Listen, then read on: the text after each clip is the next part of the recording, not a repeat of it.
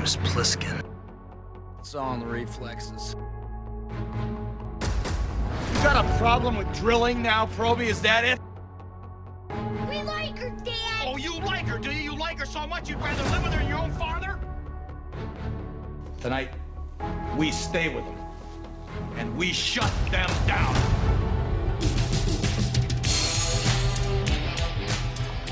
I'm literally here, like, pounding my fist and banging my head because I love that intro so much. It doesn't matter how many times I listen to it. It's so good. It's really good. I've listened to it probably 12 times today. I love it so much, so much. Oh, it's good. It's good. Ladies and gentlemen, welcome everyone. This is Kurt Russell Rules. This is the podcast about the man himself, Kurt Russell. I'm Joe, along with my co-host Ian, and we are excited to take you on a journey to learn about the movies of the man himself, Kurt Russell. And as always, here's some of the rules and life lessons that Mr. Russell can give us.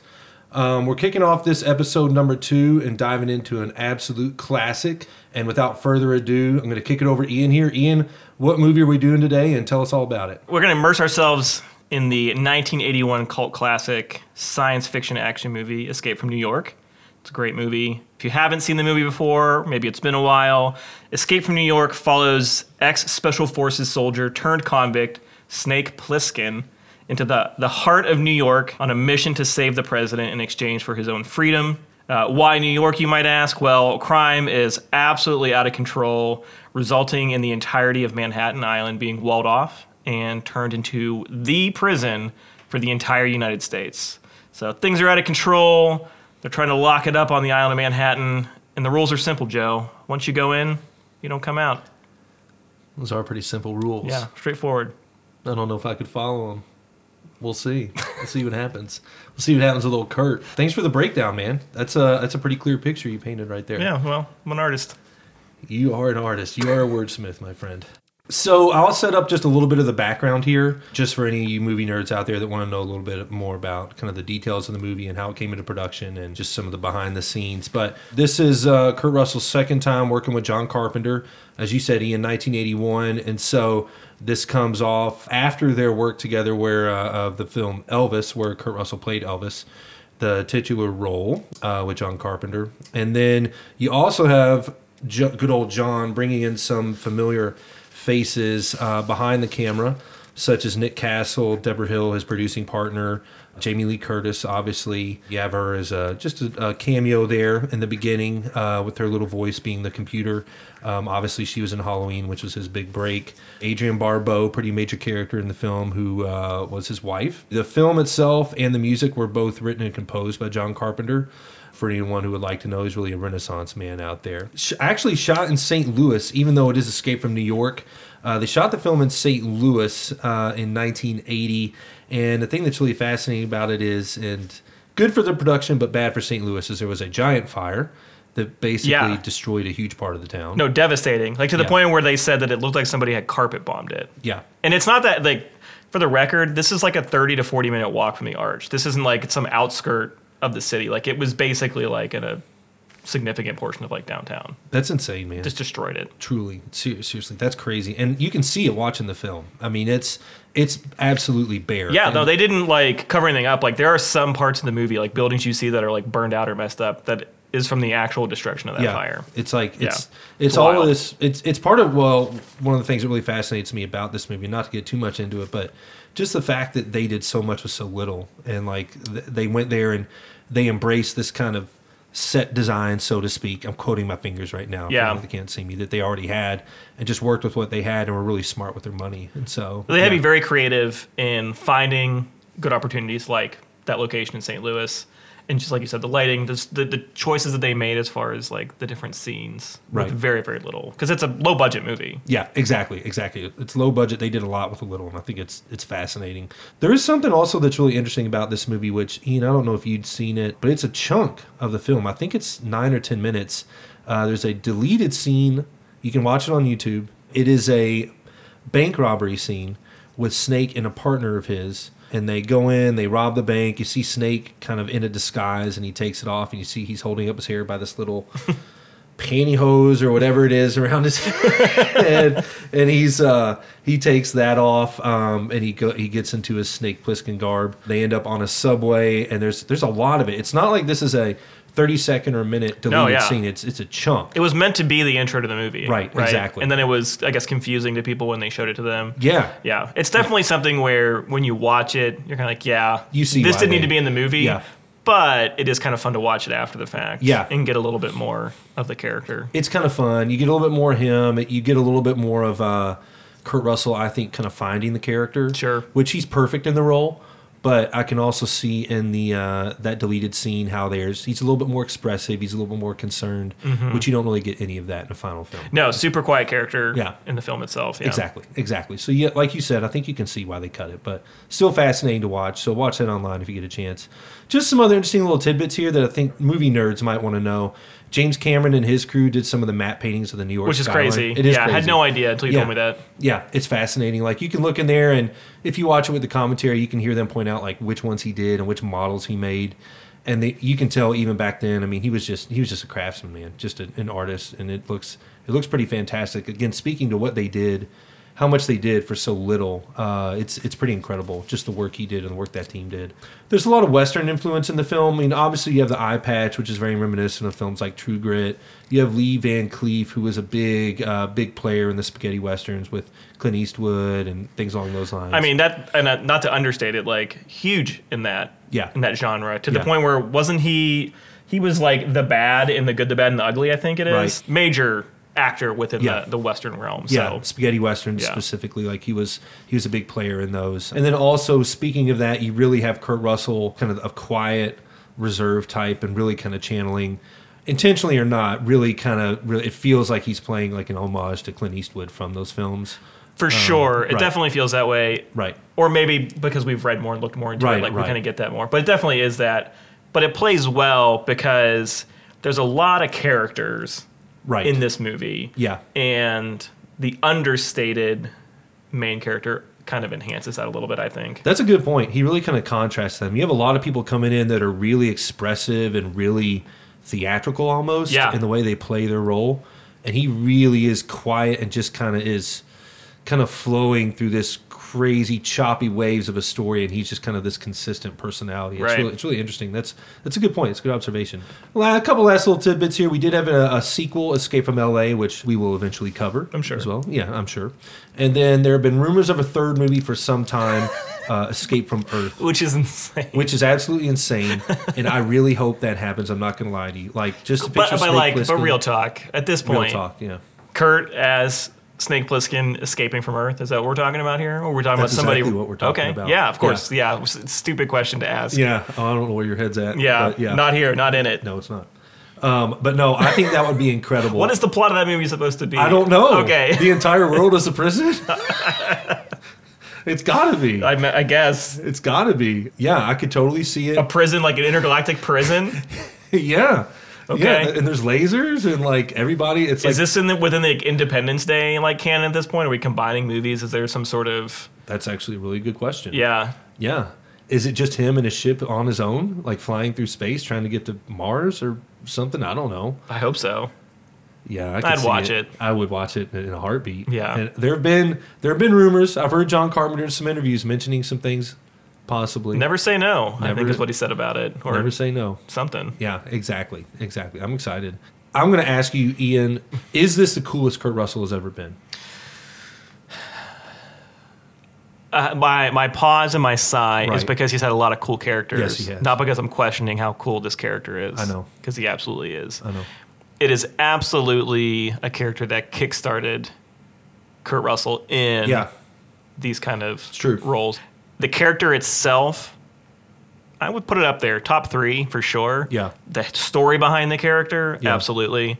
The way it plays out on screen, I don't know. Man, he's got some really good... He does have some bangers. Yeah, he's got some good ones out there that I think are pretty freaking cool characters. So it's one of them, and it definitely deserves a lot of credit for being one of the ones that kicked it off for him. Yeah, agreed. So, I think I'm going to go with my gut and say it is. I think it's the coolest he's ever been. Like, he's just so...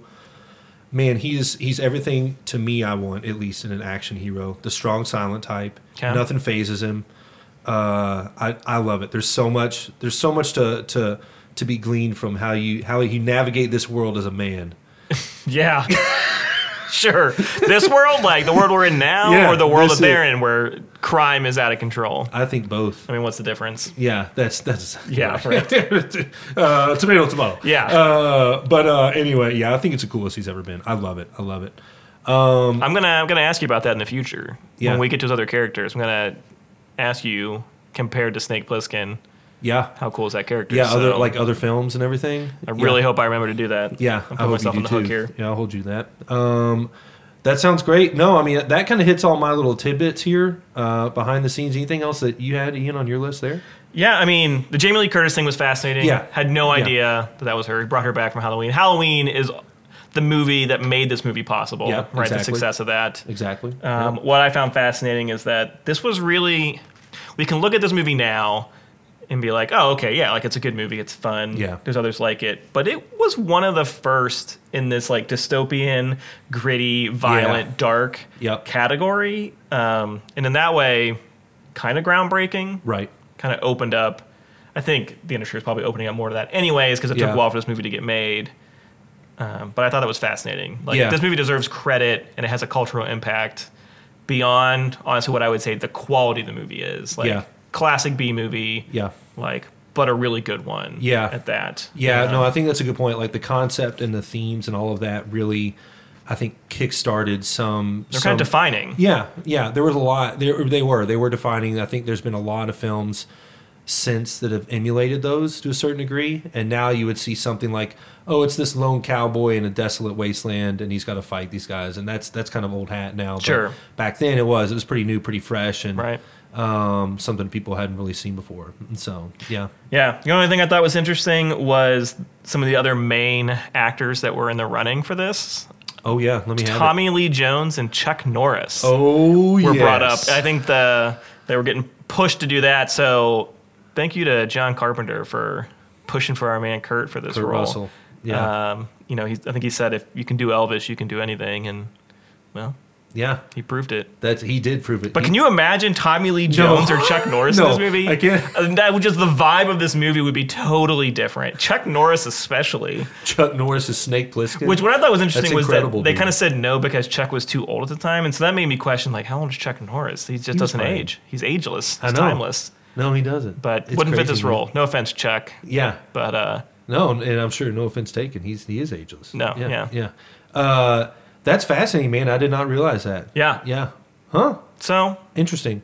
Yeah. I mean, I think obviously it would have been a different role, would have been a different movie, but I think Kurt Russell brings obviously something special to it, and really kind of this iconic portrayal that totally just stuck with the audience, and really I think made the movie last and really kind of stick in the cultural consciousness as long as it has. Totally agree. Yeah, totally.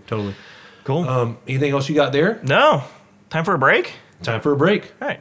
Let's do it, my friend. See you in a minute. All right, see you then. Nice. Welcome back, everyone. Let's get into this movie. Let's hear about the plot and everything that unfolds. Ian, lay it on us. Yeah. I will say I did watch this movie twice. Once with the commentary, once without it. Highly recommended. As did I. Very good recommendation, Joe.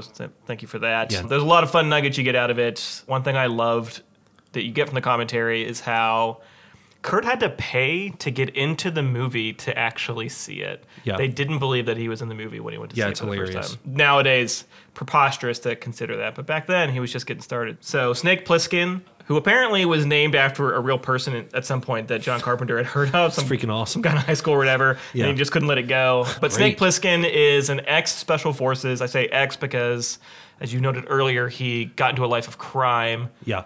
Following his military exploits. Yes. And eventually got caught. Yep. But he flew various missions around the world, had 2 Purple Hearts, I think it is. The youngest to be decorated by the president. Yep. So he's a big deal. But he's a quiet, straight to the point, kind of a true neutral in many ways. Yes. He's not going to hurt anybody intentionally, but he'll get you out of the way. If you get in his way, he's going to remove you. Oh, yeah. He'll eliminate you from his, as an obstacle. Yeah. Absolutely. Yeah, exactly. Yeah. He's not going to run into a building, to light it on fire. Yeah. But he might run into it to save somebody. Yeah. He might. He might. Yeah. If he needs to. Yeah, maybe. Yeah, so he's a convict. He is going to get thrown into New York City. Yep. He's just been caught, I think, is kind of the general concept of this movie. Yes, because we mentioned the deleted scene earlier. Yeah. They called him right after that, which, yeah. Right, so this basically follows right after that, him kind of getting brought in. Yeah. And, the movie just kind of kicks off from there. Yeah. But we'll try and keep Kurt and Snake as this thread to this film. He's the touchstone for everything. For sure. Let me ask you this. Yeah. So I don't know when was the last time you saw this before watching it for this show. Long time. It's been a while. Right. So for me, it's been a while as well. I mean, I own it on DVD, special edition. Just a heads up. Yeah, don't brag. So when he steps off of that bus and it the hydraulics go down and it's here he comes down from this bus. They talk about it in the commentary too. Yeah, they do. They're like, oh, that was futuristic at the time. And it's hilarious. But when he steps down, he's got the handcuffs on and he's not saying a thing and he's got some guards around him and he just looks like he could destroy anyone. He looks so amazing there. I think he just looks incredible. He takes stage very well. And I really do appreciate how understated the character is. He's not fighting with the guards. He's kind of he's just going with it. He's just going with it. Yeah. Yeah. He's probably scheming about how he's going to get out of this later. He's thinking in his head, what can I do? But at the same time, it's whatever you do to me, whatever you want. I'm Snake Plissken. I don't care. Yeah, that's what it feels like. So that's a good point. Act 1 opens up. We get an amazing credit sequence at the beginning. Yeah, it's the awesome. Music in this movie it's unbelievable. Is so good. Yeah. Really good 80s style music. Full synthesizer, John Carpenter writing it, scoring it, like I said earlier. It's fantastic. Yeah, man. very futuristic music. Yeah. Yeah. Or at least what they thought was going to be the future of music, right? In 1981. Yeah. Exactly. It sticks with you. It sticks in your ears. Filmed in 81, takes place in 97. Yes. The idea is that crime has increased 400%. Yeah. And I finally did go look at, crime in New York in the 70s and 80s was really bad. Yes, it was. It was not really, a good really, place to really be. bad. No. In fact, all the way through to the 90s? Yeah. Until they started instituting some stuff. Yeah. I got a deep dive, rabbit holes about how New York turned it around. It was pretty rough, man. It's a fascinating read. Yeah.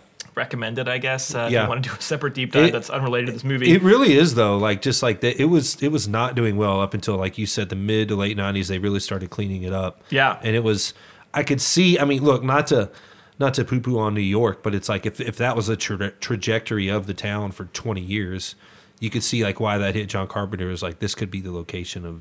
Yeah, if you're going to go into dystopia, what would it look like if crime that exists now increased by 400%? 400%. Yeah. Watergate had happened. Vietnam War was happening.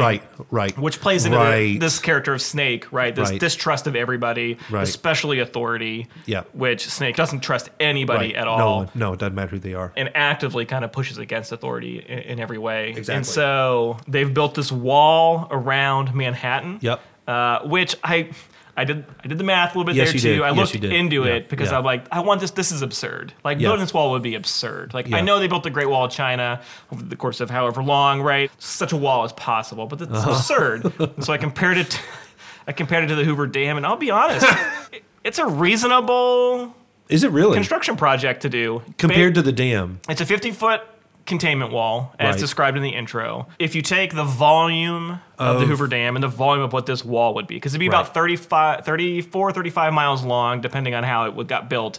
This is all come from the beginning of this movie shows you a map of New York, Yes, and then constructing the outlines wall, it, and how they built it. It would have a significantly lower volume of space than the Hoover Dam does. Are you serious? Yeah, it shocked me. Also, the Hoover Dam is gigantic. Yeah, So, but if you've still, ever been there, but I'm just thinking about what it would take to yeah, draw that around the city. That's incredible. It's a man. relatively reasonable, from my perspective, construction project. That And blows my mind. I had That no shocked idea. me. Huh? But anyways, Well, you learn something new every day, Yeah, don't you? right, yeah, a little. Especially on this podcast. yeah, we're introduced to character. He comes in. They are the movie opens up with some people trying to escape, and they get just blasted out of the water. Blasted out of the water. We get Yep. introduced to the fact they're on Liberty Island, which when they recorded, apparently they had full access. Yes. To Liberty Island, Yeah. which was unprecedented Yeah, at the time. right, There had been a exactly. bombing weeks before or something. Was there really? Maybe years before. Get my time a little bit Yeah, off, but a little timeline, recent yeah. enough that it was kind of sketchy. But That's yeah, amazing, man. yeah. I mean, when you watch that scene that you're talking about specifically where you have the Statue of Liberty and the camera goes down into little room that the guards are in. Yeah. And it all looks really good, and it looks real because they obviously are there. Right. It looks fantastic, and I would assume they only had access for a couple nights or something like that. But I don't know. Yeah, it was minimal. They only Yeah. were in New York for a couple of days. Yeah, total, exactly, I think. exactly, and it looks fantastic. They made decisions, very tactical decisions that could have made the movie. Yeah, the delineator between this being a B movie that feels really good and a B movie that just feels like a B movie was those little touches. Like Agreed. Being on Liberty Island and seeing it pan down from it was like, oh, that's the real deal. Like they're actually there. Exactly. Like movies that were like true B movies that had an eighth of the budget really couldn't have done anything like that. Right. And they were so intentional with those choices that they made, like you just said. And so it's very cool. It's very, very cool. There's a lot of like high production value touches like that. Yeah. And so it's pretty neat.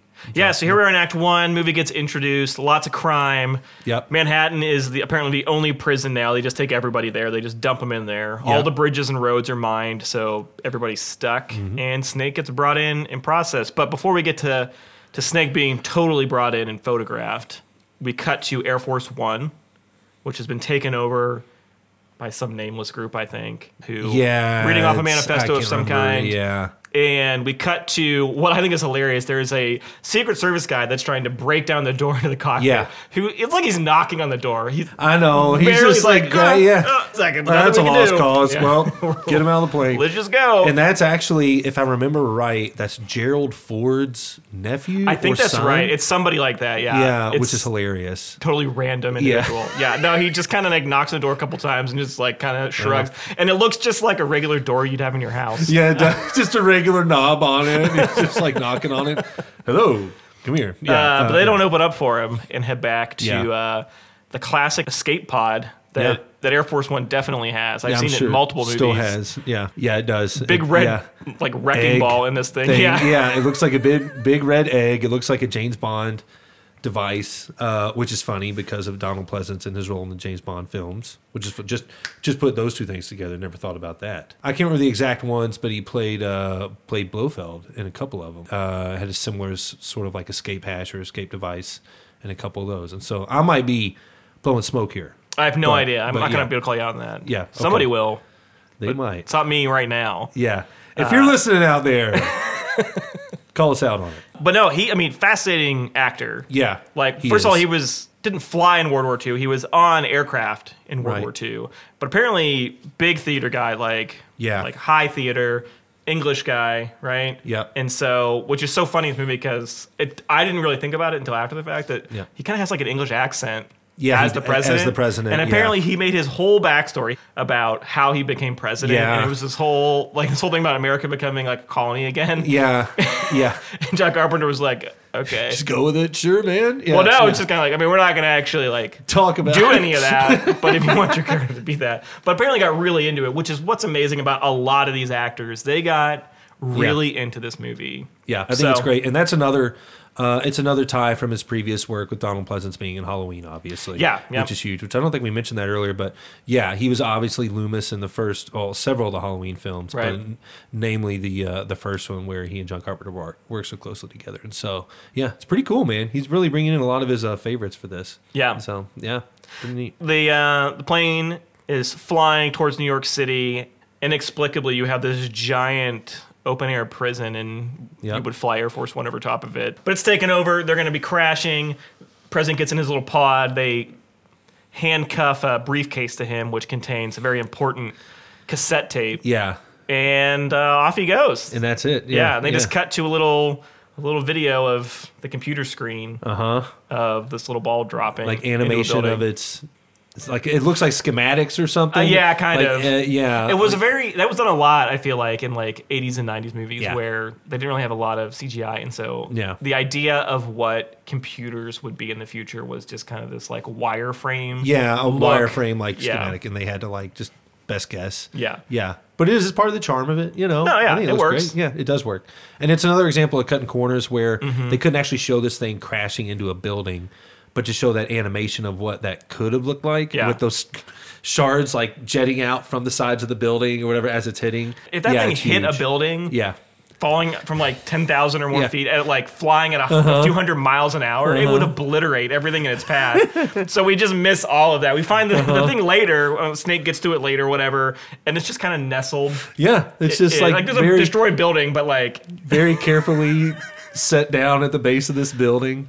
And the label on it's like right in the front where it should be, and it's perfect. I love it. You know the plane, so they kind of show like the wreckage of this plane. Yeah. It's a real plane. It's an actual plane. Yeah. Like so it's just fascinating. Real size plane. Today, that would all be CG because that would be more cost effective. Back then, it was, well, we're going to find an actual you got to actually do plane it. that we're going to chop up. Yeah. It's amazing just those choices they made. Like you said, like, okay, could we show the plane?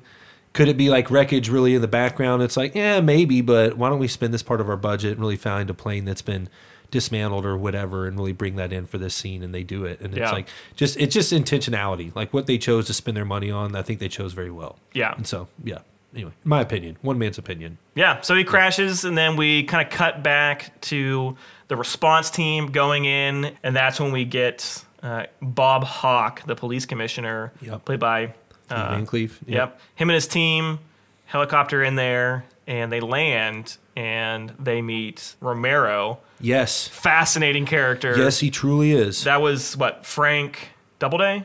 I think that's right. Yeah, that sounds correct. And he gets into that character. Yes, he does. It is probably one of the most bizarre characters in the whole movie. I love it. Like, a lot of it is off and kind of wild and kooky, but this is, like, truly weird character. He truly is bizarre. Like, his motions, his body language, what he says and doesn't say, the way he's dressed, the way, like, just his facial expressions, everything about him is so bizarre. And I think...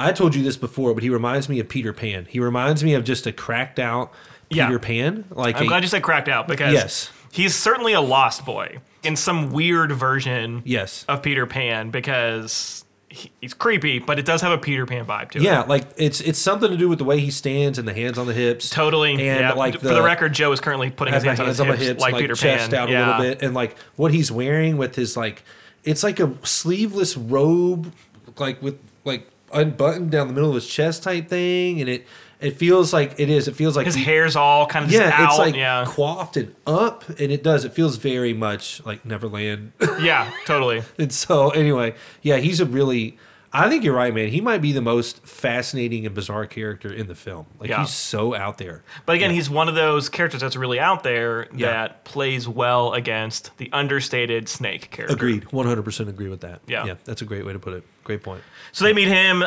They've got the president somewhere, and they're basically saying, get out. Like, you've got 30 seconds. And he just keeps counting down. Romero hands him a finger from the president. Yes. Bold move. Just chop the thing right off the bat. The president's finger off with a ring on it. Yeah. And just hand it to him. Yeah, that is a very bold move. Maybe a good move. Maybe I mean, smart. it was effective. I know, it worked. It worked. And so you can't blame him. Yeah. Got to cut to the chase. Yeah, the guy's got to get to it. I mean, this is an island full of the worst of the hardened worst. criminals. So I don't put it past him. I didn't question at all that Romero would have that finger on him. So yeah, no. When he pulls it out, it's like, yeah, that makes sense. Yeah, he has his president's fingers stuffed in his jacket pocket. Why not? But they book it out of there. The police, they hightail it, and that's when they know it takes somebody special to take care of this. Yes, it does. Man of the hour. Snake Plissken. Plissken. Yeah. Yes, it does. So we cut back. Snake is getting kind of brought through, and then we cut to Commissioner Hawke's office. Yes. And they bring him in. And what an intro this is to the character. Yeah, for Snake. Yeah. It really is. When he comes in, so Hawke's just sitting there. I can't remember if he's smoking already or not, or what he's doing, but so they bring Snake in, and they got him in silhouette in the door frame, and it looks so cool. And it's really a good looking silhouette. I mean, I know it's Kurt Russell, attractive guy, but like he's got the flowing hair. He's in really good shape. You can kind of tell what he's wearing with like that vest thing tucked into his camo pants or whatever it is. It's a really great way to unveil. He's got that leather jacket on. I can't remember if he has a jacket on. I think he does. Does he? Okay. It's a great silhouette. Looks good. And then obviously they sit down and they have their like one-on-one sizing each other up conversation, which is really great as well. That's some great back and forth right there. The tension, the respect, like just the sizing each other up. I think. Well, it's and fantastic. they're both supposed to be special forces. Yeah, like top of their like Bob Hawke was like Texas Special Forces or whatever. They know each other. Right. Snake is very well known. he flew the Gulf fire over Leningrad or whatever it was. Yeah, exactly. Yeah, That's well-known exactly what he mission. did. Yeah, really well known. But yeah, good old Bob Hawke starts talking. Yeah. And what I love is Snake is just like, why am I here?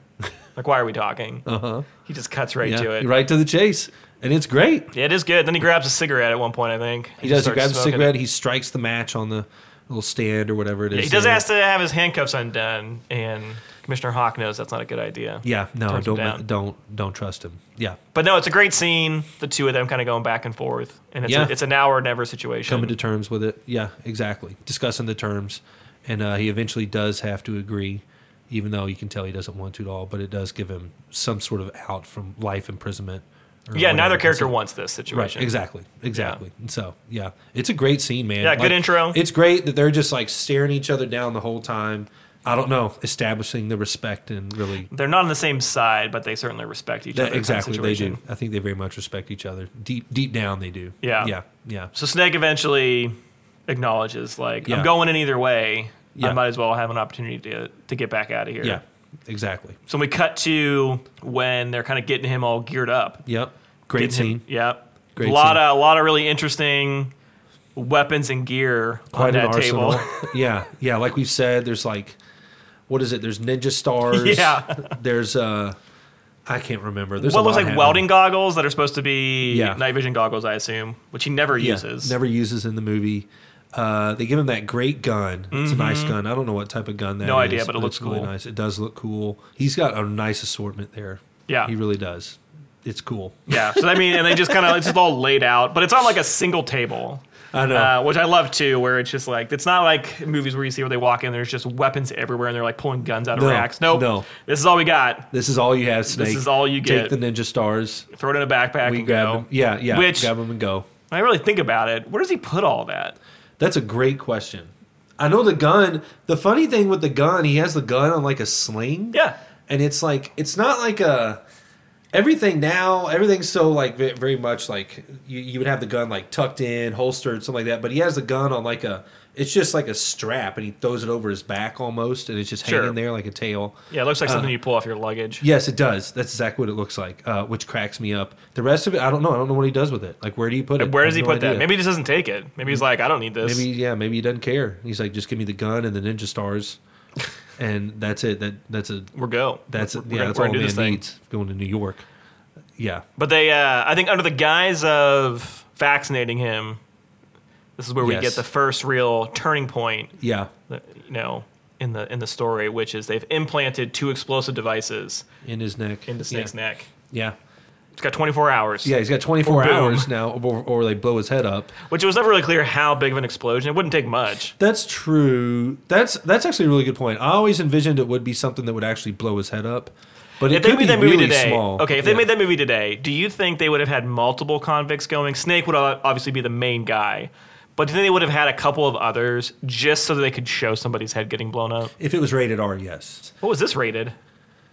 It was rated R. But Okay. you're asking if they made it today. It's though. made today, If they yeah. made it today, if it was still rated R, then yes. They absolutely would have done do that. They would have thrown in some throwaway guy who just talks too much. Yeah, and they shoot him over the wall, and he gets like 20 feet over, and And something just happens. blows up. Yeah, he like, freaks out, starts turning around, and they blow his head off. Yeah, I could see them going either way. If they made it today and it was PG-13, I could see them also doing that, but the explosion would be more like a he just Yeah, feels it. true. And it like severs his arteries or whatever. And he Whatever, just dies, yeah. whatever. Yeah. So kind of like Mission Impossible 3, if we remember that. Sure. Yeah, kind of like that one. Okay. But- So they have done it. Yeah, they've done it. Anyways. PG-13. Anyway, moving on. Yeah, moving on. So they implant this. He gets real mad. He kind of gets, that's where we learn you've got 24 hours. The Yeah. clock is ticking. Yeah. Here's your little watch band button. Yeah. So you can press to get out of here. Right. They kind of gets informed that you're looking for the president has this vital, like, armband, Some essentially. sort of tracker. Yeah. That he can track. There's also with the 24 hours, you have 24 hours before these explode, but Yeah. also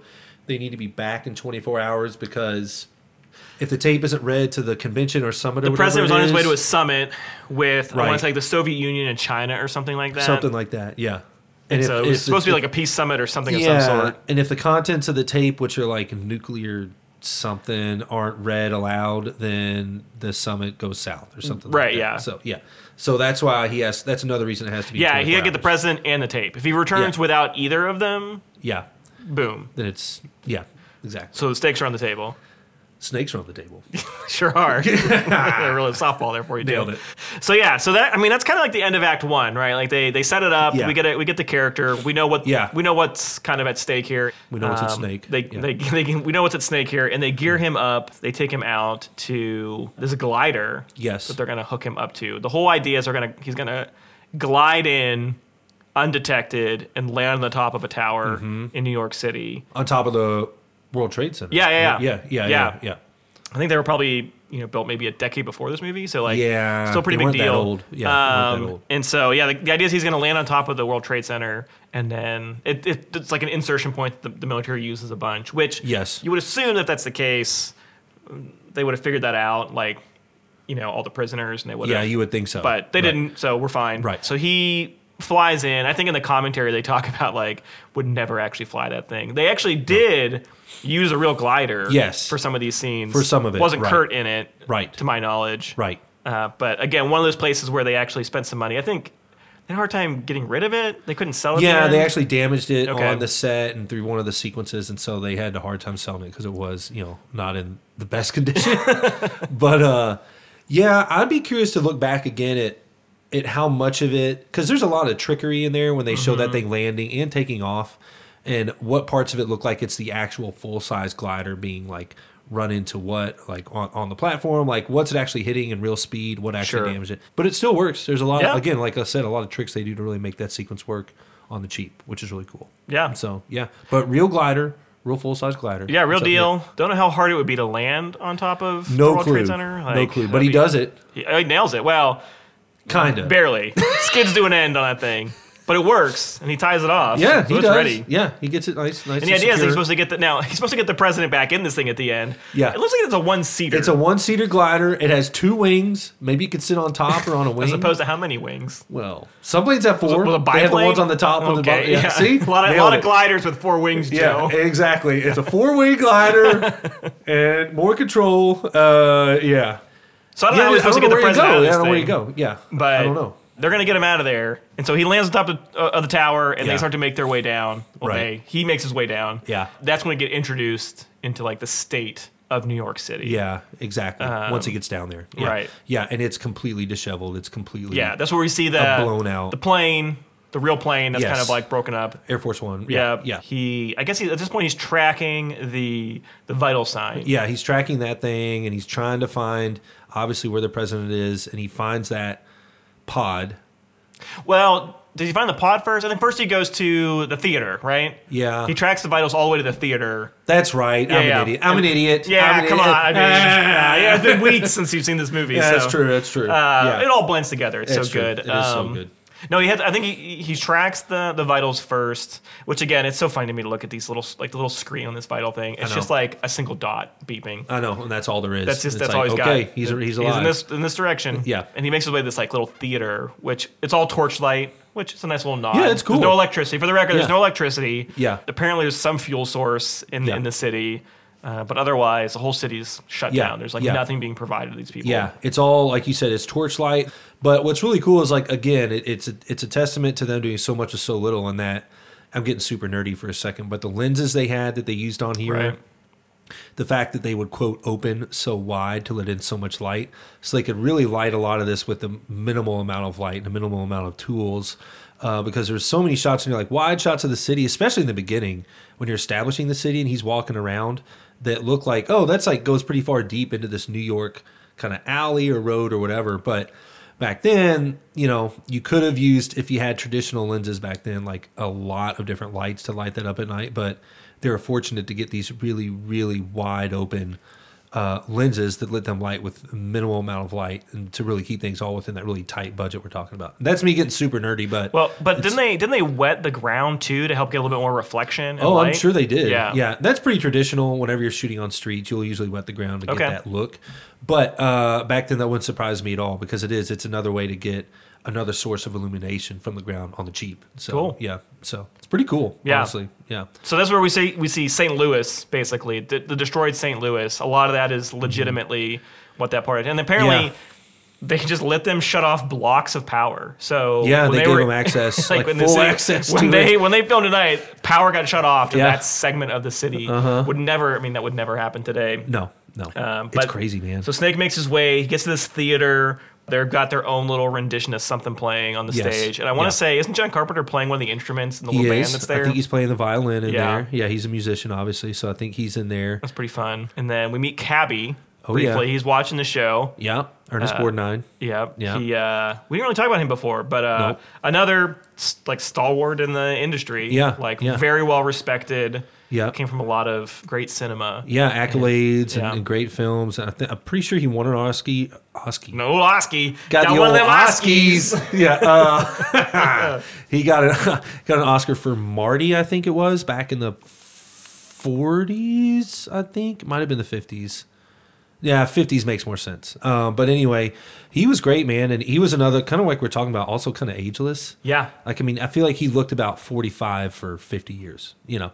But he's great in this, man. Yeah, he is. Great character, just kind of this naive, funny type of guy. And but again, also, another like not gregarious, but just another Yes, right, a little right. bit over the top type of character. Plays well against the understated yes. Snake. Yeah, that's a great point. The contrast between like just the personalities is really something that I think makes the movie. And so, Yeah. yeah. So Snake kind of just slips in and just pays no attention to it. Yeah. And keeps on his way. Now, how he knows to go through this building, to go to the basement, like that's where the dot is, I don't Who know. knows? Doesn't Who matter. knows? He's Yeah. I mean, he's special forces. He's he knows Snake what's Plissken. up. He's Kurt Russell. Yeah. He's Kurt Russell. He's got a nose for it. Yeah, exactly.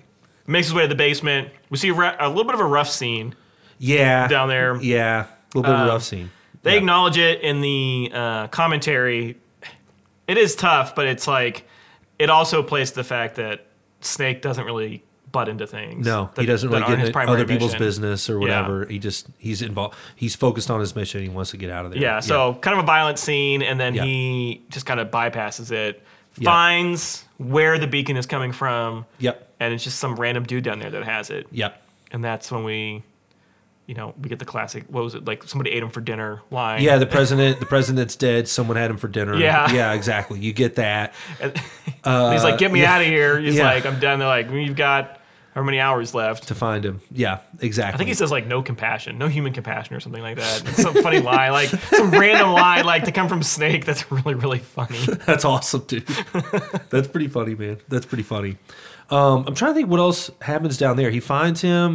Does he get kind of jumped in that scene? He or is that a bit does, later? and he just quickly dispatches it. It's Yeah, just exactly. Kind of, again, sets up the characters like no nonsense. Yeah. Just deals with it. Yeah, I love that part because that really does establish how quickly he's able to, how well he can handle himself. Yeah. I mean, he gets overwhelmed at points in the movie, but for him to take on a few people is really no problem for him. Yeah. which I think is great. It establishes really quickly just how capable He is, and so yeah, pretty cool. Pretty cool. Yeah. So they kind of bolt from there. They head. He heads out into the street. At this point, he's dejected. Doesn't know what to do. There's Yeah. no way of finding the president. Yeah. Doesn't know who has him. Are you talking about the part where he's sitting down and just? Yeah. He heads back Yeah. out. He finds the pod. Yeah, Which finds the again, pod, yes, pristine in yes. perfect condition Yeah. the day it was made. Yeah. And like you said, he sits down in that chair. Yeah, it's pretty interesting. Like that's something you don't really see, at least in that point. You didn't really see in action movies up until then, or adventure movies, whatever you want to call it. Like Right. our hero just really gets depressed, doesn't know what to do. He almost looks like he just sits there and either he gives up, or he's just kind of going to sleep, or he's just kind of thinking. Yeah. Whatever it is, it really is something that is. It's kind of still to this day, I think, kind of interesting to see that there's so many times in these action movies where the hero is just resilient, unflappable. Nothing really ever really gets to him. Yeah, and there's never like a real down moment. Like Yeah, it might no, be a yeah. slower point, but this was Yeah. like it screeches to a halt. Like it Yeah, gets it very does. slow. He is like Yeah. we have a decent amount of time of him just sitting in Yeah, his chair, just kind of sitting there, contemplating, like got his legs out, and he's like in the middle of the street in some random chair with a pot with his gun just kind of held on his leg. Yeah, it's pretty interesting, man. I'm glad they added that moment in there, honestly. But Yeah. then that doesn't last long. No, it's quick because the crazies come out. Yeah. Oh yeah, his Like subway dwellers. and it's really freaky. I think again, the context of watching this at the time, I think you would have thought it was really scary because they start Sure. coming out of the sewer. Right. Which again, you've seen stuff like that, since. But Yeah, we're all desensitized at this Yeah, point. yeah, stuff like people back in the the 80s. they didn't They know. were just little babies. They didn't have seen it before. That's the thing. They didn't see people coming out of sewers back then. Yeah. They had real crime to deal with. They're innocent. Yeah, that's Yeah. true. Yeah, they really had innocent lives back then. Anyway, so they're coming out of the sewers. Does he start to he starts to kind of run and follow them kind of a little bit? And this No, way he kind of is like ahead of them. He's like avoiding them, and that's when you see the chock full of nuts, which is where he hilarious. goes. Yeah, exactly. The Yes, little perfect diner title. place. Perfect name. Perfect name. But he ducks in there. He's kind of hiding something. He knows when to avoid the Stay out of the situation. way. Like Yeah. they can They're just only kinda scavenging they can only or create a whatever. problem for Right. him, so he Right. just avoids them. Yeah, smart. Yeah. Smart. Then he gets in there and he meets His wife. his wife. Well, not in the movie, but in real life, it was his wife. Yeah, exactly. A little bit of chemistry there. Yeah, a little bit. It's palpable. What's interesting is she's kind of wanting to get away. Is this the first time we have the moment I heard you were dead? Because that's kind of repeated multiple times. It is repeated multiple times. I can't remember if she says it or not. I think Cabby says it first when he's in the theater. I think Okay. Cabby's running up to him. And he's like, "I thought you were dead." It doesn't last long, but he No. tries to interact with him. I think that's the first time. They keep establishing that because even everyone she thinks he's knows dead. she knows Snake Plissken. Everybody apparently is familiar with this guy. They've heard his name a lot. Yeah, he's famous. He's Yeah. famous in that world. But she definitely says it though. She thinks he's dead or thought he was dead. And then they have a conversation about the different gangs that are coming out. Sure. And then nothing. This whole interaction doesn't last long. No, because eventually the crazies get into the building. Yeah. And they start to move, and she just gets they burst to the floor. Yeah, They yeah. just It's like pull her down. aliens there for a second, And he they just kind of pull her looks at her like, eh. He goes down there for about half a second. Yeah, I think half a he might second. try to grab for her hand. Maybe. And then he just goes. He's done. He's out of there. Once it's Yeah. clear that this is It's he hopeless. Just, bye. Yeah, Just see leaves ya. her. He's got more to do. So he heads out, and then he's escaping. We get this whole escape sequence Yes. of him running through alleyways, going through buildings, Yeah. kind of climbs Yeah, up. What I love is the the classic fire escape. he's shooting through the wall to make a doorway. Yes, it's the best. Big circle in the wall. Yeah, Yeah. classic burst through it. cartoon style situation. Yeah. And he just kind of kicks through it. Yeah. I'm sure there was probably a door somewhere, but Snake doesn't use. No, it's Kurt Russell. Doesn't use doors. No, this is Kurt Russell. And so he blasts through the wall, eventually ends up in the alleyway, runs out, is being chased, and Cabby pulls up. He kind of hops in the back of the cab. And one of Yeah. my favorite scenes in this entire movie happens where Yeah. at no point No, do they stop no, talking. no. Cabby's just chit-chatting Yeah. and talking with him, lights up a Molotov, Yeah. opens up a little flap in the roof, and just tosses it. Just Yeah. throws it right into the alleyway. Yeah. Just right into the alleyway. And They could have driven off. No, he got in he with could've enough just time. taken off, They were peeled far out of enough in there. the distance where they could have just ran away. Yeah, could have peeled off, but no, he throws it in there and it explodes into a ball of flames. It quickly covers that entire alleyway. There's half a dozen guys there chasing him, but it's just a giant explosion from this Molotov, which it gets me thinking. Maybe you know about this, Maybe. but a Molotov in real life. What the actual explosion or what the damage is from that. You know what I Sure. mean? Obviously, it's not good. I wouldn't think it would make a sound like a explosion sound. No, it's not going to explode. But it would cover a fair amount of ground because obviously it's liquid that's pouring That out. spreads. That's the whole Right, point of it, yeah. Right, exactly. But yeah, I don't have a ton of experience With Molotov cocktails. manufacturing or the use of Molotovs. surprises me. Yet. Yeah, yes. Yeah. You'll have Well, more I wasn't a Boy Scout, you'll so have more I'm sure they insight. learned that. Yeah, Boy Scouts. Never got my Eagle They Scout. looked into it. Yeah, you never got there that merit badge. You Yeah, I never got my Molotov Molotov merit badge. badge. Yeah, Um, I don't feel sorry for you. I'm sure they flame up quite Yeah. a bit, but Yeah. But that's a Great great scene. moment though. It is. Yeah. That's a great moment. It's fun. And like you said, Cabby's just jolly and talking. oh, he's just having a good time. Yeah, he's gonna just Throws his on music shoulder. in, and he just drives off. Yeah, just and then explodes. Snake pulls a gun on him. Pulls a gun right on him. He wants to know where the president Yeah. is. I mean, who has Of him? course. You know who has Yeah, him. obviously the guy Yeah. that has him is Is the Duke. The Duke. Yeah. A the Duke number has- one. A number one, the Duke has him. Yeah. of course the Duke, played by Isaac Hayes. Isaac Hayes. Yeah, Isaac which freaking Hayes. is fascinating. Yeah, it that he is. is in this movie. It is fascinating. It's truly it's truly fascinating. For those that aren't familiar, Isaac Hayes, musical career, big Mm-hmm. musical career. Also very popularly known as Chef from South Park. South Park, that's exactly the right. voice of that character. By this point, he had been in a couple of movies and had already had a pretty successful musical career. So he was a big name at the He time. was really well known at the time. Yeah. Yeah. I think this was maybe not at his peak, but still he was very relevant still Yeah. at this point in time, late 70s, early 80s, and so Yeah. yeah.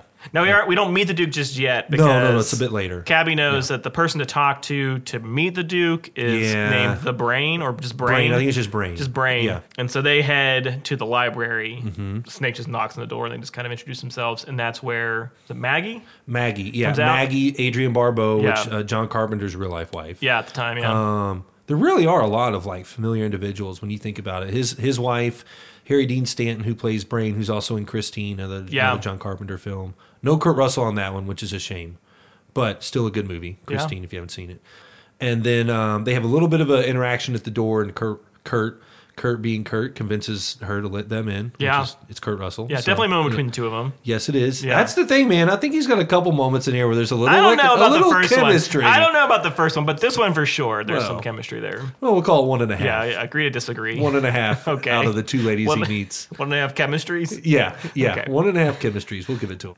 I can't remember what it is. He says something that she's kind of like, why should I let you in? And they figure it out. And we learn where they're getting fuel from. A pump jack it's in the middle of a library. Yeah, incredible. No explanation into any of it. Nobody acknowledges it. Nobody even looks at it. There's just a pump jack just doing its thing in the background. Just having just pumping the stuff. Pulling that black gold out of the earth. Yeah, it's just going for it. It's crazy, man. Yeah. But another nice touch. Like, sure. That's another thing where it's like, again, they could have left that out of there. They didn't need to put that in there. But I think they were very selective in terms of what would they add to these scenes to really make it feel like this is a downtrodden place, and this is, this is the military, this is New York, this is how they're getting power. Just little decisions like that, I think, were smart. Yeah. And so it's just funny. I saw that. It is funny. It looks really funny in there. Yeah, it's absurd. So we meet Brain. We realize that Brain and Snake go back. It wasn't the mission where Snake got caught. No, it wasn't that mission one. where somebody else got caught, I think. Yeah. But they had kind of run in the same circle for a while. And there's animosity there. I think Brain sure. kind of sold him out on something right. at one point. And something like that. But Brain knows where some of the mines are. He's got a plan to get out of the city, and he knows the Duke well enough. Right. If the Duke's got him, he's the president's going to be in one place. Yeah. And so it's kind of this arrangement of I'll help you if you help me situation. Yeah. At no point does Snake indicate that their way out of there is a glider that he has to take, and that, as we've already stated, maybe 2 people could fit in that thing, but certainly not 4. Right. 5 if you include Cabby. Yeah, exactly. Like, there's no way they're all fitting in there. Yeah, this isn't happening. Yeah, and I think Brain is almost like the Duke's advisor or his kind number of. 2 or something like that. Yeah. So there's some degree of trust there to where they're going to capitalize on that to get into the doors to see the president. And they never really explain it, because as they're leaving to make their way, the Duke shows up, and so that's when we get the introduction to the Duke and his gang, so to speak. Yeah, and exactly. I mean, exactly. I can't go into a ton of detail here because it would take us forever, but as all things true with this movie, there was a car forum website that had an entire post about all the cars that are in here. That's incredible. Of course, the Duke's in a Cadillac Fleetwood. That's he what I'm comes talking rolling about. up, real nice car, full disco ball, hanging. You didn't mention the chandeliers. Did you? Not yet. Yeah, there are chandeliers on the front of these things. Yeah, because all these cars are steam powered. Yeah, which I love the touch there again. Yeah, see, it's really cool. Just those little touches like that. Yeah, if you're living in this, why not spruce it up with a chandelier? Yeah, exactly. Just little things like that. I'm sure someone out there has done that in real life in the real world. They probably have that car. It's got to exist. And I'm jealous of them. Are you? Yes, I am. It makes a statement. You can do it. I can do it. You're an adult. No one's stopping you, Joe. It's true. That's true. Put them on the hood of my Civic. Yeah, that old Honda Civic. Yeah, really get it. Look really Hydraulics good and chandeliers. A couple of chandeliers. Yeah, it would look really good. Where were we? Anyways, they show up. The Duke's team shows up. We don't know why they're going to talk to Brain, but we've got Snake, Brain, and Maggie outside, and they're trying to figure out what to do next. A little bit nervous. Snake. Well, Cabby is with them at that point, and he kind of just runs off and peels out and kind of leaves them on their own. Oh, that's right. He leaves them back there. Yeah, he knows when to skedaddle. Yeah. So they steal a car from the Duke and head off. Yeah. And we get to see Broadway, I think they call it. Yeah. Yeah, which is hilarious. Broadway of New York City. Yeah, and it's very much just like this medium-sized road. It's like a 4-lane road, tops. It's clearly like St. Louis, just some random street in St. Louis, which is really funny. But a pretty good scene. Sure, we get a sequence of them in this armored station wagon. Yeah, armored station wagon. The gauntlet of all these different guys trying to stop them and like punching. Right, they get they get to the end of this gauntlet and they've got a pile of cars that they have to get through. So Snake, of course, backs up full speed, throws it in reverse full speed. It just blows right through that wall. Yeah, and everyone just kind of shrugs at that point. They go, well, yeah, he got through. They got through, so that's kind of it. Yeah, and he just keeps going. They just keep going. Yeah, they make their way to the train yard. Which, of course, naturally, that's where you would hold a prisoner. Oh, yeah, 100%. What I love about the train yard is that there's hardly anybody there. This is No, supposed there's not many people there. like no. this is the Duke is the head guy. Yeah. It feels like there's like 8 people there. Yeah, it's pretty desolate. Yeah. Just his top men, I guess. Yeah, his top consultants. Yeah. His top constituents. Only the guys he can trust told the president. That's true. So Snake tracks him down to a train car Yeah. of sorts. And this is the only real time we really see Snake genuinely injured. Yeah. All this so far, he's kind of come out unscathed. But Yeah, he's pretty invulnerable, and then he gets to this point. He gets assaulted as he's trying to get. I mean, he gets an arrow to the leg. Yeah, he does. He gets an arrow Is it right a in the crossbow? thigh. I think it's a crossbow.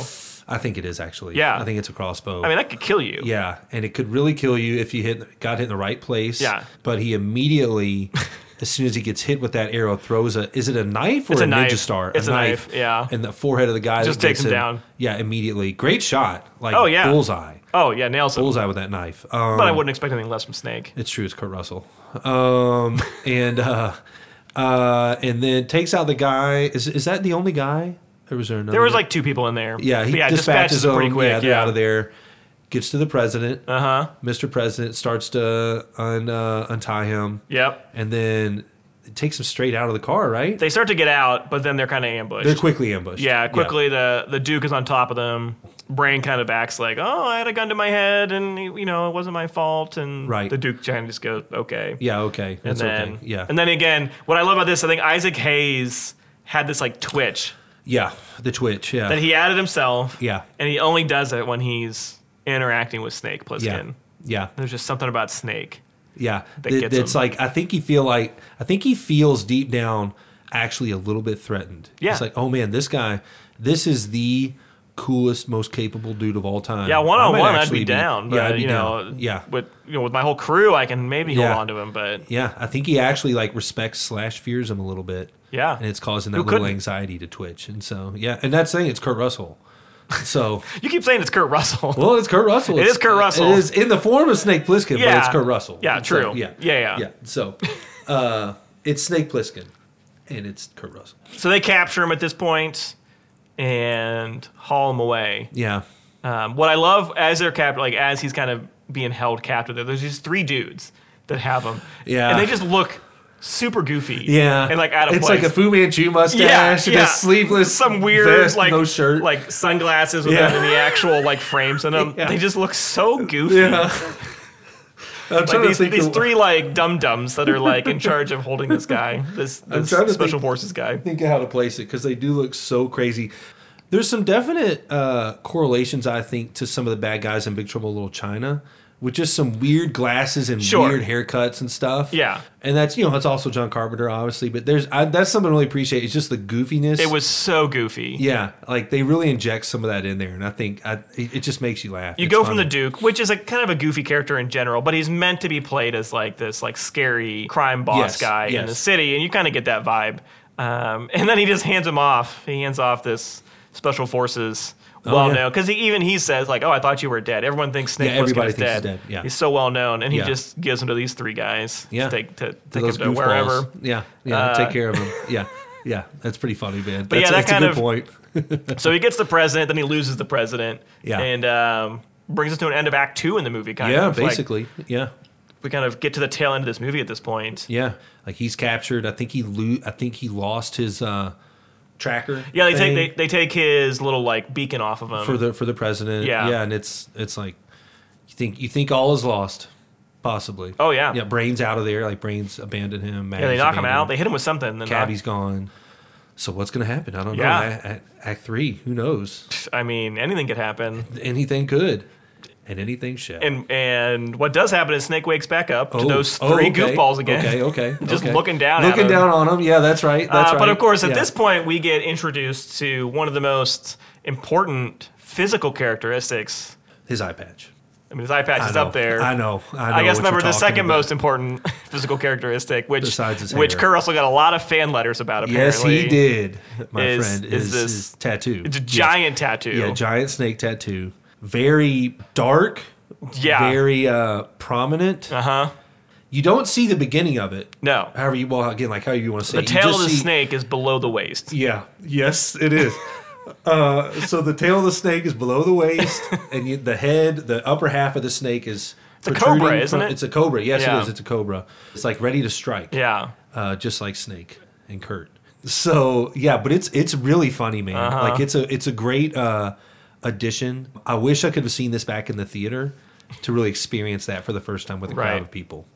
Because there's no hint to the existence of this thing until this scene. No, not till then. And it's not out of place. You're just kind of like, wait a minute. Yeah. What? Yeah, it's really funny. A tattoo in general, you would have just acknowledged, like, yeah, of course Snake has some Yeah, it has a tattoos. tattoo. That makes He's got a sense. couple. He's got a Yeah. snake tattoo on his chest. Yeah. But it's so big, it's so dark. It's and so it's so dark. provocative. It's like this big, deep, dark, huge cobra.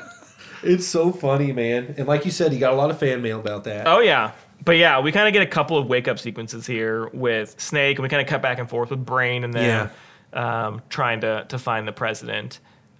Yes. But we cut to The wrestling fight fight scene. Yes. Yeah. Yeah. It's great. There's a lot happening in there. Like, in the context of today's movies, it's easy to look at that fight scene and be like, how well choreographed is this? Or whatever. It's easy to poke fun. Yeah. But at the same time, when you look at that and you hear Kurt Russell and John Carpenter talking about what they had to do to actually do that scene, the toll it took on it took a Kurt significant Russell. toll. Right, exactly. And Like so, to the point where like the stunt double coordinator type person for Kurt, the advice he gave to him was just good luck. Because this guy's name is wrestler Ox Baker. perfect name. Dude was 6'6", 320. Yep. Like, I guess a well-known Professional wrestler at the time. Yeah. But like really took it to him. Like wasn't really holding back. He was Let him have it. beating the crap out of them. Yeah. And so hilarious. I mean, like you said, it's not the most well coordinated scene. They just hand him some baseball bats. That's true. Like, and let him go at it. You think about it. That's the thing. And like, if you actually did that with two guys and one of them was 300 pounds, 6'6", like, he's what would that huge. fight actually look like? You know what I mean? Enormous man. I think we're so desensitized to these like hyper choreographed, CG enhanced, all of these things Sure. today. But back then, it's just two guys swinging bats at each other for a few minutes. Right. And it quickly escalates to bats with nails in it. Yes. And of course, the ever classic garbage pan lid. Shield Like, thing. shield that Yeah. he's using to, Yeah, it's a nice touch. Yeah, to almost no effect. Like, if you actually use that to stop a bat with nails, you'd probably just get impaled. Yeah, your hand would get impaled. Quite the scene. Yeah. Another fascinating aspect of that fight scene. Yep. At the end of it, Snake dispatches the guy who Ox wasn't a big fan, first of all, in losing. Yep. And was also a little bit nervous about this because they swing that real bat with real nails in it at the back of his head. Yeah, it's insane. They had a little pad there and a little block of wood or something, apparently. But I cannot stop thinking about it. If you asked me to do that, I would be way too nervous to swing that bat. I think I would just walk off the set. I mean, like, if There's you, no way. I mean, Yeah. sure, even if it's like a decent size, even if it was like, a foot by a foot, Yeah. I'd still be like, but what if I miss? I know, that's the thing. There's always that chance. There's that variable. I still look back on it, and I think I could be wrong, but I feel like they might have misspoke and meant that the nail was coming out of the back of the wood on his neck, and he just had to hit him with a bat. I know the bat had nails in it, but maybe like rubber nails to make it look. Everything that I've read or heard about, and maybe it's just a story that just keeps getting told. Yeah. I want to believe. If it is really like that's the way Terrifying. they did it, then it is absolutely terrifying. Yeah, not the place to cut the budget, but they did. Yeah. They needed to save a few dollars there. And it's like, I mean, it's life or death. Truly, it's life or death with that. And Good old Ox Baker. Yeah, Ox took one for the team. Truly. He gave it to Kurt, that's for sure. Yes, he did. But yeah, good little fight scene. In the Brain, Maggie, they find the president. At one point, Romero takes the tape from the president. That's a pretty important scene that we kind of glossed over. That's true. Yeah, he takes it from him, and you're wondering, like, okay, where's this tape? Yeah. But they find him just in a room with a blonde wig on, which apparently was Donald Pleasance's idea to Throw put a that wig on That was his himself. little addition to the goofiness. Yeah, it's pretty funny. Yeah. Yeah, but Brain and Maggie get in there, and they trick him. And he stabs him, and it's a pretty brutal little feels scene. Fairly real. Yeah. Like, he really just, like, right in the gut. Frank right Doubleday, I mean, he plays it well. very expressive. Yes, it is. Like, yeah, that's a pretty gruesome one. I mean, you don't really see that much in there, but the way he just kind of like it gets quiet all of a sudden, and it's pretty harsh. Yeah. Yeah. They kind of bolt out of there. Yep. And then somewhere in the course of this, Snake wins the fight. The Duke learns that the president's missing, and they just kind of leave.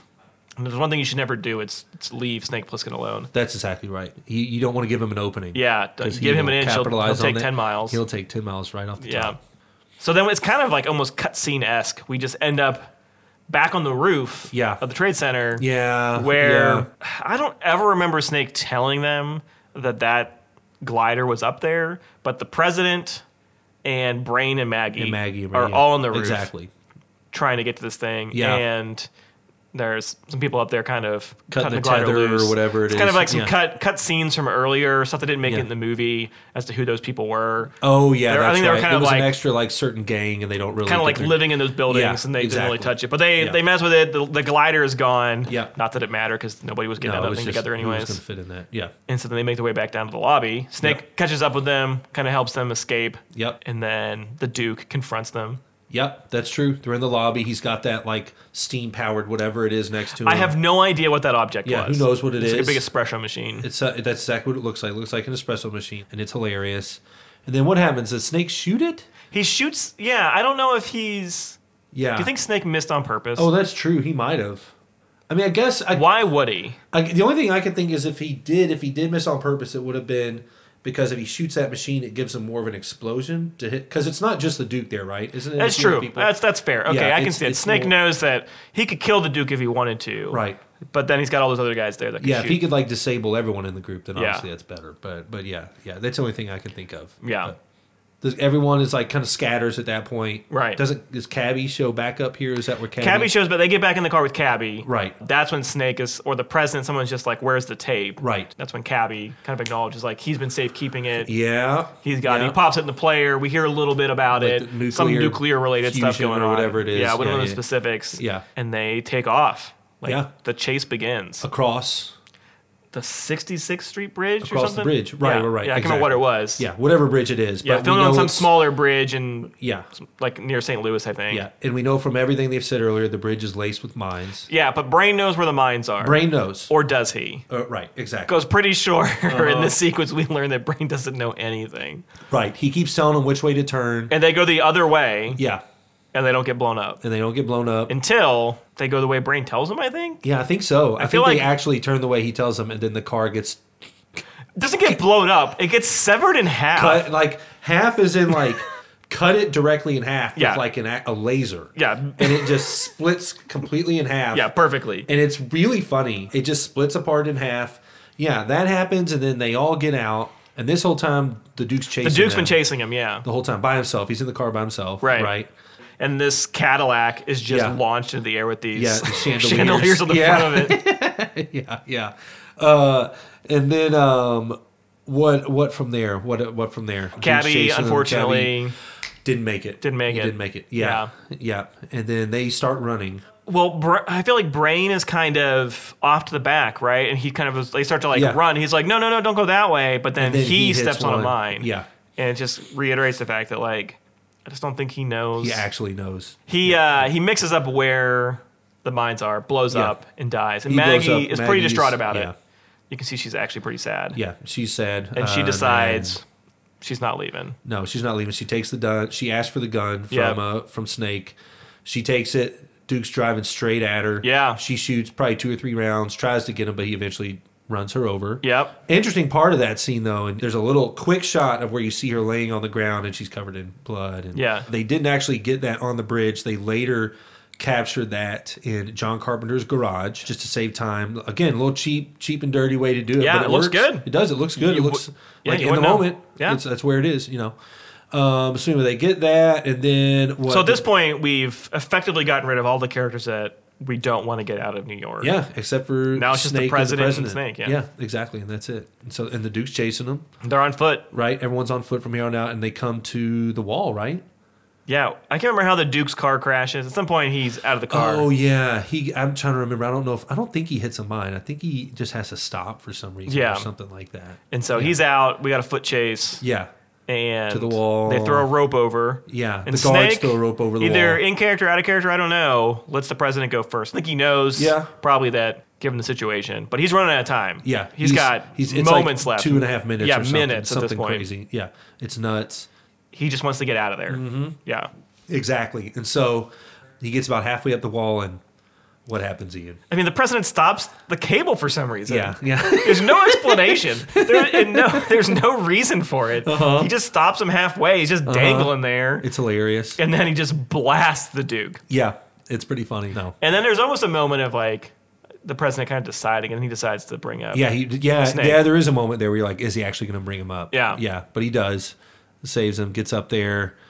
I mean, pretty quick from here, Snake runs over immediately. Yeah. Doesn't care about anything else. Yeah, It's just he pushes everyone out of his way. Well, doesn't he fall? He falls off of the wall. Yes. And it's, what's that called? The Texas switch. Okay. So he falls behind a car or a dumpster or something, and that's not him. That's a stunt double. Yeah. But who you see spring back up behind it and run towards the guards and push them out of the way is Kurt Russell. Yeah. So you kind of switch them back in there. That's called the Texas switch. But pretty effective. Yeah, pretty cool. But yeah, he gets up there to defuse the bombs. Right. But they're like, no, give us the tape first. So he gives them the tape. Right.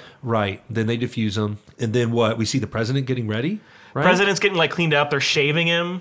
And like Yeah, they're cleaning him up. Like, I don't know why Yeah. they're shaving him. He's Yeah. it's not like he's all scruffy. Yeah. They're shaving him. He's clearly going to go on camera at some point to get. Right. He can't make it to the summit. They're going to video Stream him it in. or whatever. Yeah. Stream it back then. Yeah. Yeah. Exactly. So they're going to live broadcast that. Yeah. And then ideally they're going to play the tape. I think during so. the summit. That's the idea, I guess. Right. And Snake is like talking to me. I think the most interesting part of the movie. It is very interesting. Yeah, where Snake is like he walks up to him while the president has this guard around him. Everyone like getting him like shaving him, cleaning him up, putting on a nice blazer and tie and all that. And Snake starts kind of interrogating him a little bit. A little bit. He just asks a him very little bit. directly. Yeah. Yeah, it's direct, and he basically is saying something along the lines of, "Tell me a lot of people died trying to get you out and save you. What do you have to say about them?" Something like that, right? That's kind of it. Yeah, it's really interesting because, again, I think it plays into when this was written, like post-Watergate, post-Vietnam War, like lack of trust in leaders and things like that. And so Snake Plissken lives that out as far as like he just doesn't have a lot of respect for leaders. No. In general. Politicians, I'm sure. Politicians for sure not. Yeah. And so he's kind of probing to see, like, what kind of man are you? Yeah, exactly. You know, we don't know how he's going to respond necessarily, but he's just kind of feeling that out because he doesn't trust this guy. Right. Doesn't trust him. And he kind of gives just kind of a very political answer. Yeah, very political. Doesn't really no show real any remorse. remorse. Nothing. Yeah, nothing like that. Yeah. So Snake kind of walks off. He walks away. Yeah. And the president starts kind of giving his little speech as Snake walks back past our good friend Bob Hawke, the police commissioner. Yeah. Who offers him a job. Offers him a job. Yeah, throws it out there. He respects him. He got the job done. Yeah. You know, and he says... Earlier he says, call me Snake. This time he says, call me Plissken. Right, The name's Plissken. The name's Plissken. Yeah, exactly. which is... in our intro. Our intro is right there. So that's the second one you hear in the intro. Yeah. The name's Plissken. Yeah, great moment. So he basically just shuts down Hawk. Yeah. And That's then Hawk, right. he's just leaning up against the wall. Right. He's just kind of asking, are you going to kill me? And Snake just says, I'm too tired. Too tired. Yeah, just the perfect answer. Yeah. It's like, look, he's like, I got other stuff to do. I need to sleep. I need maybe go get a beer. I've had 24 hours of Yeah. chaos here. Yeah, exactly. Yeah, Just great walks moment. off. Great moment. Walks off, and then you hear the president start to give the rest of his talk in the background. Yeah. And then not much else happens. I mean, he gives a little bit of a speech, and then he puts the tape in. Yeah. Right. And you hear that. I guess we should have said earlier in the movie that you hear a little bit of American Bandstand in Cabby's cab. Oh, early movie. Yeah. Early in the movie. He's playing that. Yeah. That's what you hear, and then as the president starts up the tape, I mean, what happens? You got more of it. More of American Bandstand. Yeah, exactly. Snake did the old switcheroo. Yeah, did the old switcheroo, and then we know he switched it out because we cut to Snake pulling the ribbon out of the actual tape and destroying it. Yeah, destroying it and just walking off. Yeah. to nowhere. Yeah, cut to black. Yeah, cut to black, and it's great. It's Cut a to great Snake. ending. He's so cut to Snake. It's pretty good. Fade to black. Snake to black. Yeah, and that's basically the end. He just walks off, and it's like he doesn't care. He's got his freedom. Yeah. Okay, it fades to black right there. He's still on that base. He's in Liberty Island. Yeah, he's right there. It's not like he's like 400 miles away just watching this thing transpire and he laughs to himself because he switched the tape. It's like, no, this is happening right now, and you're within 100 feet of these guys. Obviously, it makes for a cool ending. Real life, what do you think happens there? I mean, surely they have to actually go and grab him. Yeah, they would grab him. I think you would have an entire group, like at least 20 guys. He didn't fulfill the deal. No. The deal was the president and the tape. Right. And so, although I don't think Bob Hawke really likes authority that much either. No. He ended up in the job, but you get the vibe that he's kind of also thinks it's all a little bit of bullcrap. Yeah. And he kind of is on that same wavelength with Snake. Yeah. So I kind of wonder if he maybe would see it all go down and kind of go like, yeah, okay. I think he would. I think they would capture him because they're in front of the president. They have to at least capture Snake, the man. Yeah, that did they it. can't not. Yeah, they need someone to blame this on. But I think what he would do is, I think Hawk would capture him and basically give him the same deal again. Not the same deal, but say something like, "You're either going back or you're taking this job I just offered you," or something like that. I don't know. Like utilize him. Or they would just pull the line that he's got this part and they can't do anything about it. Right. They gave it over to him. Yeah. And they would just kind of have to be always looking for the opportunity to get Snake back. Yeah. For what he did. It's true. It's true. Yeah. It's a good ending. Yeah, it's good. Strong ending. Strong ending. Trying to think, what else should we? We covered the entire plot for those at home. We basically covered the entire movie. The entire movie. Should we hit another break real quick? That's a good idea. Let's take a break. Okay, let's take a break. All right. See you all in a bit. Okay, welcome back, everyone. Thank you for bearing with us through that. Oh boy, that deep dive into our apologies. Escape from New York. Was a lot. And so it was a lot of fun, but yeah, thank you for listening for something that was probably close to the runtime of the actual movie. So we appreciate that. But now we get into one of my favorite parts of the show, where we're going to be rating Mr. Russell's performance through a rating system really unique to this show, which I think is pretty fun. One of my favorite parts, again, of the show. And so, Ian, tell us a little bit more about that. Yeah, I mean, when I think about Kurt and his performance, I always wonder, what would Goldie Hawn think about how he did? And so, on a scale of, we'll say 1 to 10 Goldies, yeah, what do we think about his performance? Not about the movie, just how well did Kurt do in his role? Yes. In this case, Snake Plissken. Yeah. Well, I can tell you right now, I mean, you can probably tell just from my demeanor what I think, but I'm going to give this a 9 out of 10 Goldies. Okay. No problem. No questions asked. I think that's pretty high. I think maybe, there's a little bit of room there possibly for some improvement, because this is the coolest he's ever been, in my opinion, but in terms of his caliber of acting, this is still pretty early in his career, so there's probably room for improvement there, and how strong his actual performance is. But for what this movie is and how it was such a change from what he was doing before, and how it did set up his career for doing more of these types of roles, I think it's extremely strong. So I'm going 9 out of 10. I think it's fair. I think if you compare it to his entire career, it'd be easy to potentially rank lower. Yeah. But it's early on. He put a lot of work into this movie to perfect this character. I think if you look back at it, this character is kind of a cultural icon in many ways. It's had a big impact. So I don't know. I'm gonna go with an 8 out of 10. Okay. On this one. Okay. It was understated. I think there is probably room for potential improvements, but it's a great character. I think he did a good job. Yeah, I think he did. Well, that gives us an average of 8.5 out of 10. Great math. Yeah, thank you very much for that. I feel good about it. How many years did you go to college? 8. So they paid off. Yeah, they truly did pay off. Almost 8.5, just like our school. Yeah, right. Yeah, but anyway, no, that's good. I think that's fair. I Yeah. think that's fair. 8.5. I think that's fair. I think, again, like we've said, they did a lot of work for that role. He obviously worked out a lot for it. He really did have like the physique he had from that compared to other films he had before that, and even a couple afterward, was just very different. Like, obviously packed on some. Yeah, and he had to do all the work himself. I mean, he exactly. had to go out and seek that. Any help he had was on his own accord. So right. Exactly. Yeah. I think he deserves a lot of credit for that. It's pretty impressive. Really impressive. It was a big deal for him. This is a big movie for him to be in. So 100% huge deal for him and his career. Next thing, we come up to just our rules that we're taking away here. Again, for anyone that didn't catch that at the beginning, the reason this is called Kurt Russell Rules is not just because he is an amazing person and actor, but really there are certain sets of rules, maybe lessons that we take away from his movies.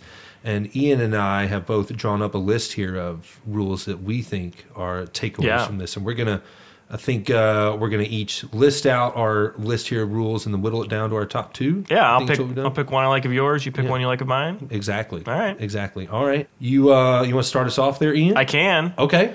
Rule number 1 that we learned from Snake Plissken is pick your battles.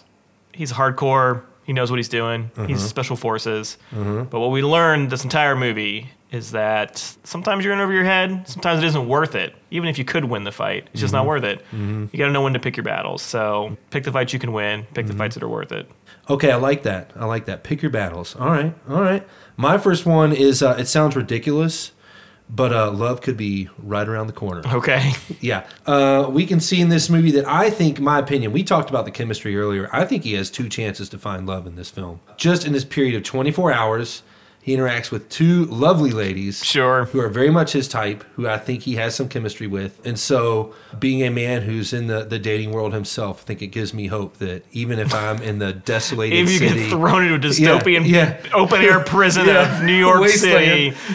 There's a lady in there. There's still a lady out there for me. Yeah. Just around the corner, maybe in a burnt out shack. It's that glimmer of hope. Yeah, exactly. That's my first one. What else you got, Ian? Number 2, I'm going to say less is more. If there's one thing Snake does, he just says what's on his mind. Yep. Doesn't really ramble on a whole lot. Not like us, at least. I think no one does it better than Snake. My favorite thing is, why are we talking? Right? Yeah. What's going on here? That's a great moment. Doesn't go into details. So I love that. Less is more. Less is more. Okay. That's a good life lesson. I like that. Mine is it's pretty on the nose, but time is of the essence. Yeah. He's got 24 hours in this film to complete the mission, to save the president, to save his own life. In a more modern film, it might be even get the girl, but that doesn't happen, unfortunately. But that's okay. And really, he has to maintain his focus and make decisions quickly. So I think there's a lot of lessons that we can apply there for our day-to-day lives. Might not be as much on the line in our day-to-day, but at the same time, we got to keep our eyes on the prize, keep moving, get that paycheck, pay those bills, make those decisions that you need to make, and just move on with the rest of the day. So that's what I think. That's why time is of the essence. Right there. Yeah, time is of the essence. Time. It's only so much of it. That's a good segue. I mean, mine kind of overlaps with that a little bit, the way that I kind of phrased it. And it's stolen a little bit from John Carpenter in the commentary, so I got to give credit there, which is live for the next 60 seconds. Yep. He just Snake doesn't care about the consequences, doesn't care about what tomorrow is going to bring or the day after. It's just, what's the mission at hand? What's the situation at hand? Yep. And what do I need to do in the next 60 seconds to make that happen? Yeah. And so every once in a while, maybe we should just live for the next 60 seconds. Yeah. What would Kurt Russell do? What would he do? Yeah. He would live for 60 seconds. Yeah, I'll tell you that clearly. Right now. That's exactly what he would do. That's good. I like that. For the next 60 seconds. Yep. Yeah, just live for what's right around the corner. 1 minute at a time. Yeah. Yeah. Take it as it comes. Sure. Why not? Okay. I like that. I like it. My next one, which I think is our last one. Yeah, right? it is. Should be. Should be our last one. My last one is don't mess with Snake Plissken. Yeah. You just don't do it. I don't care who you are, where you're from. He's a force to be reckoned with. I mean, I don't care if you're Isaac Hayes. Yeah. You do not mess with Snake Plissken. So you can be the Duke. You can be the president. It doesn't matter. But you got to stay out of his way, because he's going to get it done. And so I think he's the coolest character in the world, and you do not cross him, no matter what it is. We can see all sort of Snake Plisskens in our lives, or at least something close to it. Yeah, something close to it. I think we all know our own. Deep down inside, we've all got a little bit of Snake Plissken in us. Yeah. I like that. Don't mess with the snake. Yeah, don't mess with the snake. All right. Pretty good. All right, I know which one I like of yours, Joe. Do you want to hear mine again, or do you got to pick? Let me list them out here to make sure. Yeah. So for you've got pick your battles. Yep. Less is more, right. And live for the next 60 seconds. That's right. What were yours again? Mine are love could be right around the corner. Sure could. Time is of the essence. Don't mess with Snake Plissken. Yeah, I mean, I'm gonna ask you. Okay. What is your favorite of mine? Don't mess with Snake Plissken. Yeah, it's a great rule. It's not just a great rule; it's extremely important. Yeah. I mean, words to live by. There's no love around the corner if you mess with Snake Plissken. That's true. Right. That's true. This rule really. It's a golden rule. It is. Yeah, it kind of cancels out both the others. Yeah, you mess with the snake, you're going to get the fangs. Yeah, that's exactly right. Yeah. I do like it, though. Good. I think it's my favorite of the three. Okay. Don't mess with Snake Plissken. Okay. All right. I like that. From yours, I'm going to live for the next 60 seconds. Yeah, it's a good one. I think that's really good. I like the advice of don't look in the past too much. I mean, it's fine to look there sometimes. Don't look too far ahead because that could paralyze you. But really just look at what's right in front of you. Then that should get you where you need to go. I think so. Yeah, I think that's really good. Yeah, if you do those two things, man, you'll be on easy street. Yeah, you're set up for success. Yeah, yes, you truly are, my Snake friend. cess, if you will. That ends on a high note. Yeah, right it does. There. It truly does. I think that pretty much covers us, doesn't it? I think it does. Yeah. Okay. Heck of an episode. Heck of an episode to really start on. I mean, I know this is episode 2, but it's the first time I really... Yeah, it's first real, like honest to goodness episode. Yeah, exactly. And what a way to start things off. Yes, truly is. It's a great movie. It's a classic. It's Kurt Russell's. It's one of his finest. I mean, I think if it was anyone else that we talked about earlier, that it just would not be the same movie. I think he really shines. Couldn't agree more. Yeah, good man. That's what I want. That's why we're hosting this together. Ian. Yeah. Yeah. Well, everyone, thank you so much for listening. That was fantastic. Again, great film. Please go out and watch it if you have not. Please go out and watch the entire catalog of Kurt Russell if you have not. Just a little sneak peek for our next episode. We're going to be doing the film Miracle, which is about the 1980 U.S. Olympic hockey team, Miracle on Ice, against the Russian team. So, spoiler alert, but we did win. And but please tune in for that one as well. And again, thank you all so much. That wraps up officially episode number 2. And thank you all, and thanks to you as well. Oh, I'm not going to make it. Yeah, you're so welcome, Joe. Yeah. Yeah, we are. You're fried here. Thanks, everybody. And so, thanks, y'all. See you next time.